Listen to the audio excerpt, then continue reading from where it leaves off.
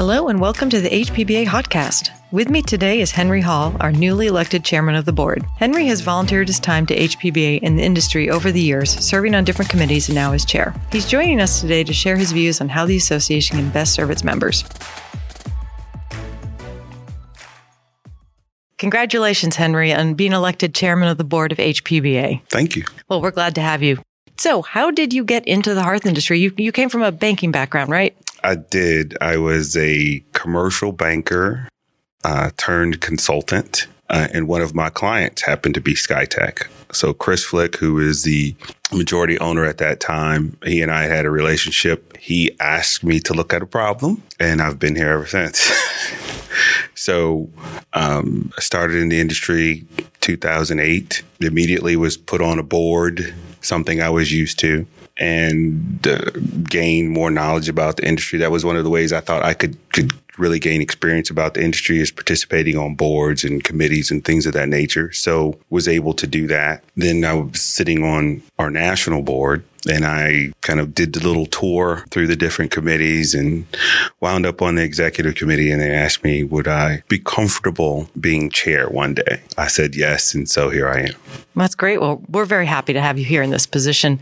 Do you think there's anything else in your banking background that gives you a special insight and help you in this role? If there's anything in my career, it would be the fact that I've worked with so many companies. My portfolio at the bank was around 100 customers, all of them commercial entities, most of them family-owned, family-run entities, some other ones that were kind of behemoths, but just the various needs that companies have, whether it be a manufacturer, whether it be a retail outlet. I think my business experience with them helps. I think I can understand both the manufacturer and its challenges, as well as the retailer and their challenges. Both of them have challenges with labor today. Both of them have challenges with cost. And I think I have a better understanding of maybe their problems than someone else might. The hearth, you mentioned challenges that the industry is facing, and obviously the hearth industry is facing a lot of challenges. What can HPBA and the board do to help our members? Things we're already doing, things we should be doing. Have at it. One of the things that I think is important, I think a lot of people share that same sentiment, is that we need to be asking our members what it is they want from us. A lot of times when you sit in the catbird seat, it's easy to say you need this or you need that. One of the things that I learned as a commercial banker was that every customer had different needs. So a lot of them were similar, but it was those nuances in their business where they really needed the help and support. So from my perspective, one of the biggest things we need in the industry is education and understanding of the supply chain. I think a lot of manufacturers probably get it. They don't always kind of exhaust that whole supply chain all the way down and through the ultimate sale to the consumer. They get it from the purchasing aspect and the marketing and the manufacturing. And when I say marketing to distributors and dealers, I think sometimes there's a disconnect at the dealer level about the challenges that they face. And so education would be a big one. Understanding would be wonderful, and conversations all the way up and down the chain would be even better. So education, communication, are things that are desperately needed in our organization. We face a lot of regulatory challenges. So again, the manufacturers probably understand that better than the average retailer, but we need to find a way to communicate those challenges to retailers. They probably need to be open to understanding how they can be affected by those challenges. Sometimes they're just working in their business and they don't have time to work on it. This is one of those things, if they ignore it, it won't go away, and it will ultimately drive them out of business if they're not careful. We were talking earlier about the need to directly communicate with retailers about stuff they need to know. These regulatory issues you mentioned. So I think it's safe to say that HPBA staff is aware of that and hoping to be able to communicate more effectively. And things like this podcast, I think, is a great way to get that message out. So we're excited about the possibilities there. But what other challenges, do you see facing HPBA and its members? You mentioned supply chain and regulatory. We're seeing a lot of consumer interest in our products. sometimes it's hard to fill that because of the supply chain. But anything else you wanted to talk about? I don't know that outside of regulatory issues, a lot of our challenges are unique to the industry. Whether we talk about labor, whether we talk about training, whether we talk about finances, whether we talk about just general good business practice, HR, a lot of changes have taken place with human resources. A lot of us are dealing with various types of harassment. COVID was a big change when you have government regulation or enforcement on a particular issue that we're facing. So that was true whether you were a manufacturer or a retailer. Labor has become an issue because of wages and the fact that, some were able to take advantage of government assistance or support. It just looked different, right? So if you were an individual, it came in the form of a check to you. If you were a business entity, it may have come in the way of a PPP loan. So they were both supporting various parts of our industry, but it was still a challenge. It was still a challenge to work through. HPBA was even fortunate enough to receive PPP money and subsequently have it forgiven, or we'd probably be in more dire difficulties as it relates to finances. But ultimately speaking, the challenges that face us that are different than the typical business are more regulatory, in my opinion. I'm not suggesting that I know everything because I don't. The things that I've been involved with, at least at my level, and what we face in my organization, SkyTech Products Group, is the same ones that most businesses face, whether it's labor, policy, the idea of educating that next group who will replace us. Those are challenges that every business faces. So I don't know that they're that much different. I think some people talk about them more. As it relates to corporate entities, they talk about those things maybe a little more because they have to. Some of the retailers are more family oriented, and the expectation is that the child will take over the business, and sometimes children don't want it. So who's that next generation who's going to come along and run this entity and help the industry continue to thrive? So hopefully that helps. Understood. Maybe it does. Okay. And you mentioned the small business, the family owned. I mean, that's really common among our retailer members. And we see that a few years ago, we started putting more work into helping with succession planning, how to get your business ready to sell it if you're going to retire or find the next person to run your business. It's important for all of us to have healthy retailers to go along with our healthy manufacturers to keep the industry growing. So, I mean, that's definitely something that I think is, in a way, is unique to our industry because our retailers are almost entirely small businesses, small family owned. You don't have the big franchisees out there with 50 shops. So it's an interesting challenge. It is. People have to be honest about the help and support they need. I can think of the whole idea of mental health and that people were afraid to say that, I'm not okay. I think that same thing or that same thought process, exists in businesses where, no, we're good, we're fine, and you're falling apart. I think people have to be willing and they have to feel safe to have that conversation. One of the things that I like about this being a member organization is that other members I should be able to speak to. And we're diverse enough, certainly at the retail level, that someone who has a question in Texas can ask somebody who's already done it in Denver, Colorado, and they're not in competition. Right. So there is that ability, certainly opportunity to have mentorship opportunities in our business. There's the opportunity to even sell. Some of these members may sell to another member. I don't know things limiting that other than the members themselves. So I think it's important that retailers have an outlet to go to, and some of those needs are being met by HPBA. I'm not sure that all the members know that kind of assistance is available through HPBA. I know we put on a number of educational courses during the show. I know we do some throughout the year. I know we make every effort to keep people abreast of the challenges we're facing from a government affairs perspective. What I'm not sure about, and I've talked to several members here, retailer, what I'm not sure about if they feel the information is given to them in the format that they can digest it. Unfortunately, people receive information various ways. And at the HPBA, nationals, we're limited in budget. We can't do everything. So we have to say, okay, well, what's the most efficient manner where we can reach the most people? And that's the outlet or format we typically choose. What I think the retailers may need to do is place more value on the information that HPBA is sending out. Take the time to read them and ask questions, because it really is a form of communication. Even though I'm reading it, people at nationals are there. They're available to speak with you about what's going on, how you can help, and is this coming to a locale near you? So I think in a lot of ways, some members don't take advantage of what National has to offer. I think you're right. And obviously it frustrates us that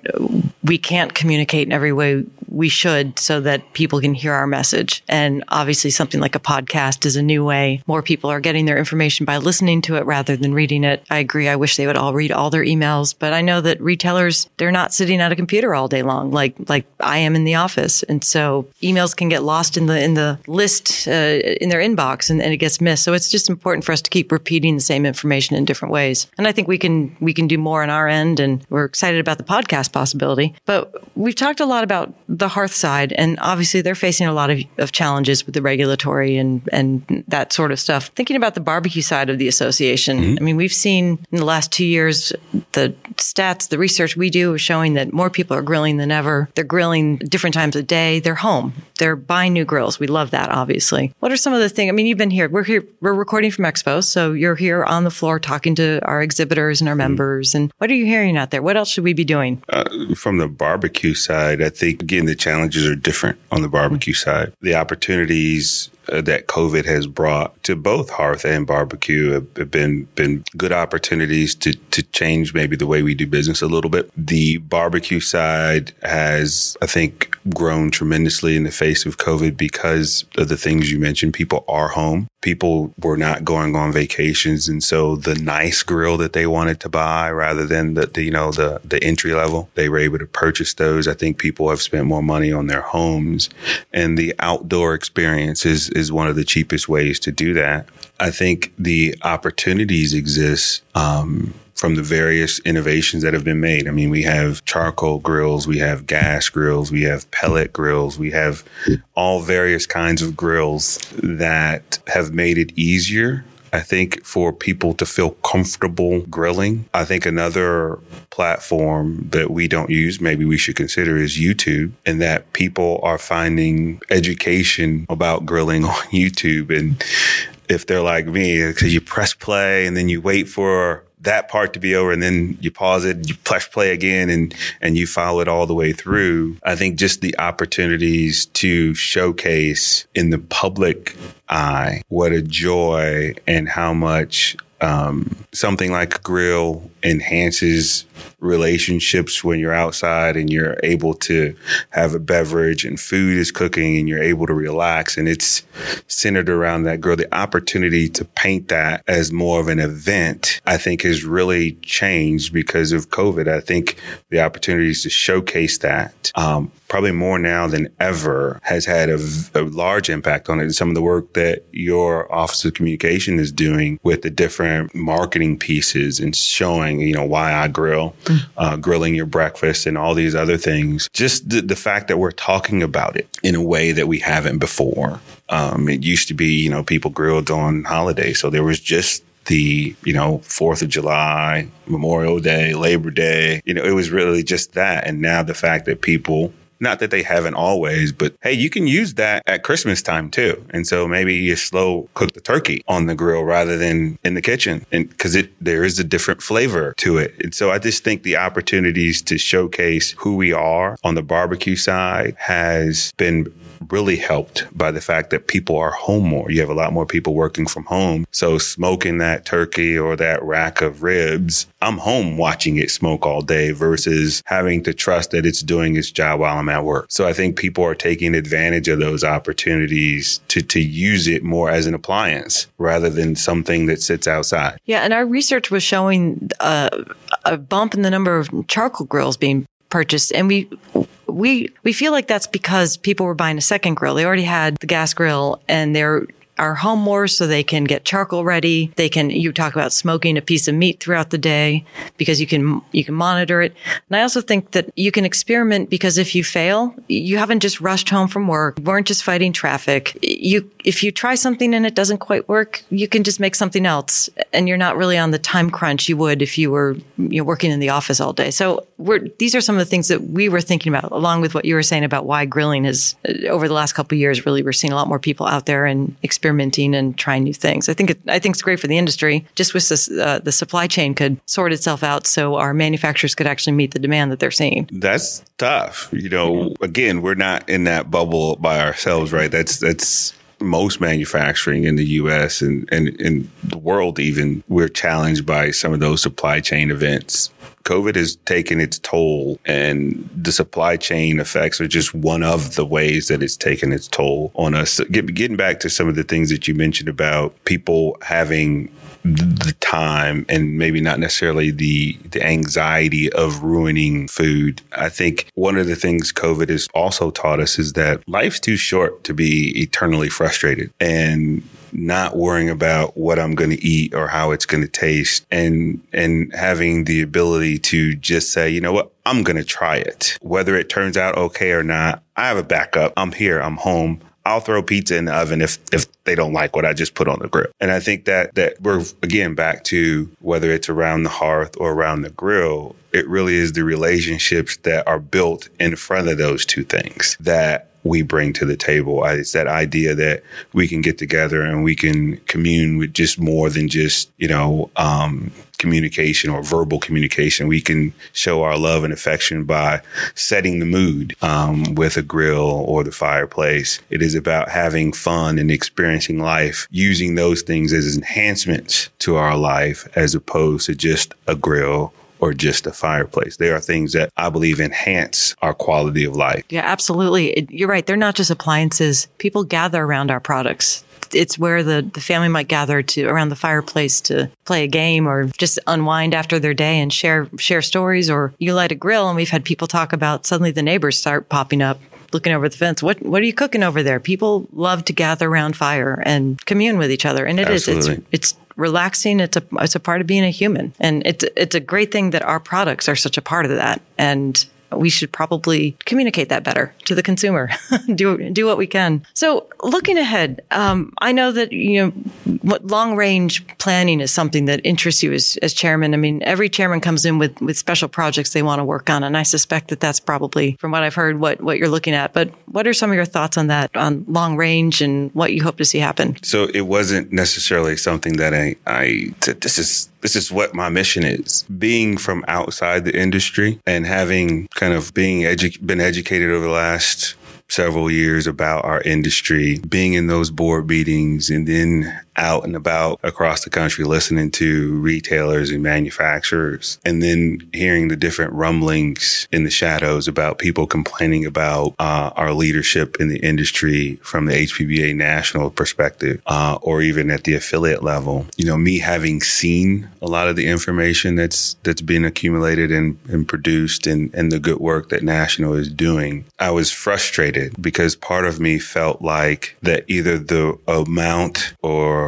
the level or the complexity of the work that national is doing, all of that work was not necessarily being communicated by the masses. And I would often find people saying, well, National ought to be doing this. Yeah, they sent out a report last week about exactly that. Or National ought to be doing this for people. They are. Did you sign up for class? And so it was some of that frustration that led me to think that something was broken. I don't know what is broken. So led me to the point where when I became chair here recently, one of the things that I thought about is who do we want to be? All the discussions about the show and is the show a good format and this and that. I really thought it was time to go to manufacturers, dealers, and distributors saying, what do you want? What do you expect from your national trade association? What is it? There's a part of me that felt the need to ask the question. And so that's what I'm endeavoring to do is formulate a couple groups to ask those questions.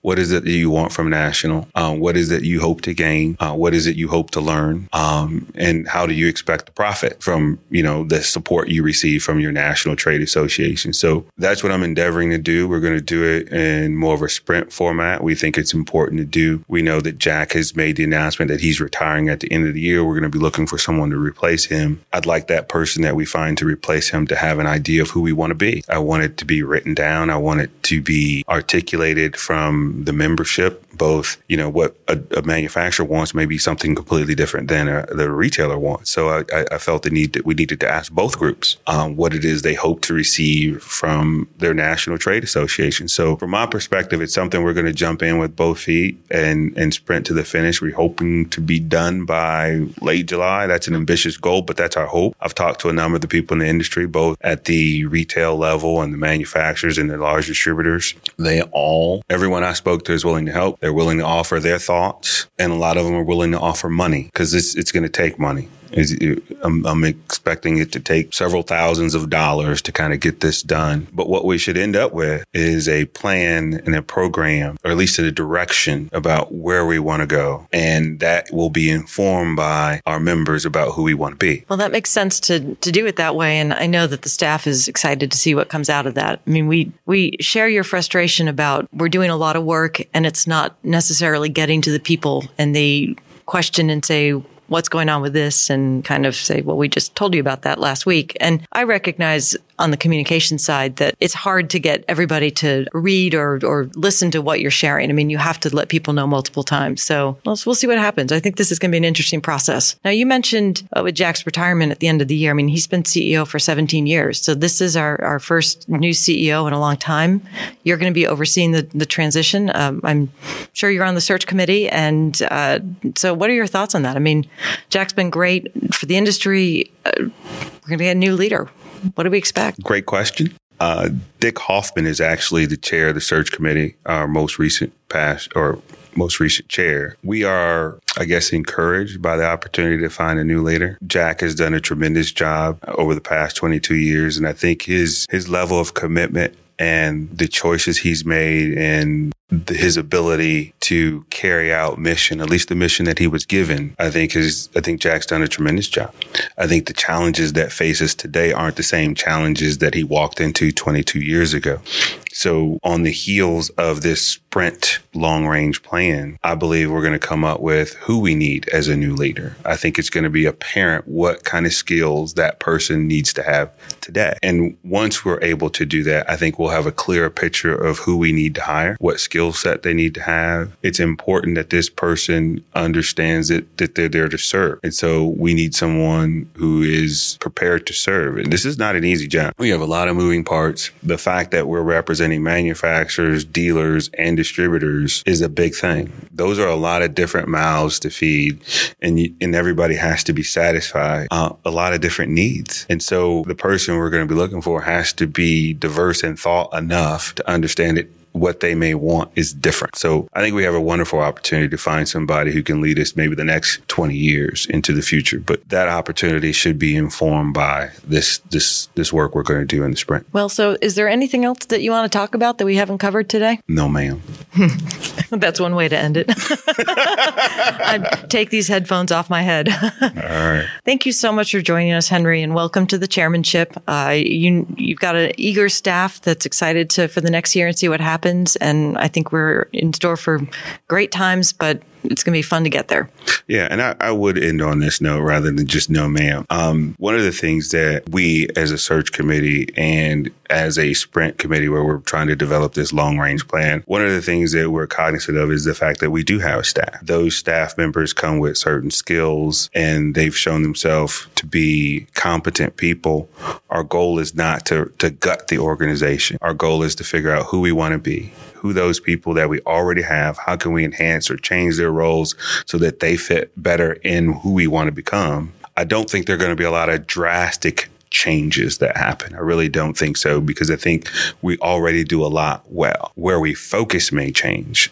and the level of service we offer, I believe, has to change. And so there are going to be modifications, and we can't go from being one thing to another. Transformation doesn't happen overnight. It won't happen in our organization overnight. What we hope to come up with is a plan where we all can focus on that desired end result. And so from A to B, we're all focused on B. So our goal is B.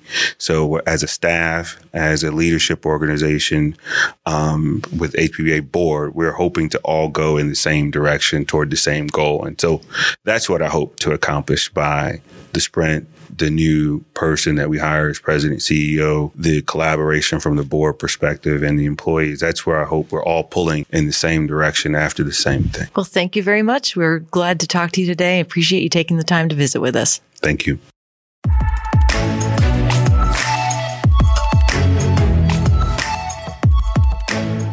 Thank you for joining us today. As the trade association for the barbecue and hearth industries, we want to provide updates on the topics that affect us all. For more information, visit us at hpba.org and follow us on our social media channels. Be on the lookout for our next episode coming soon.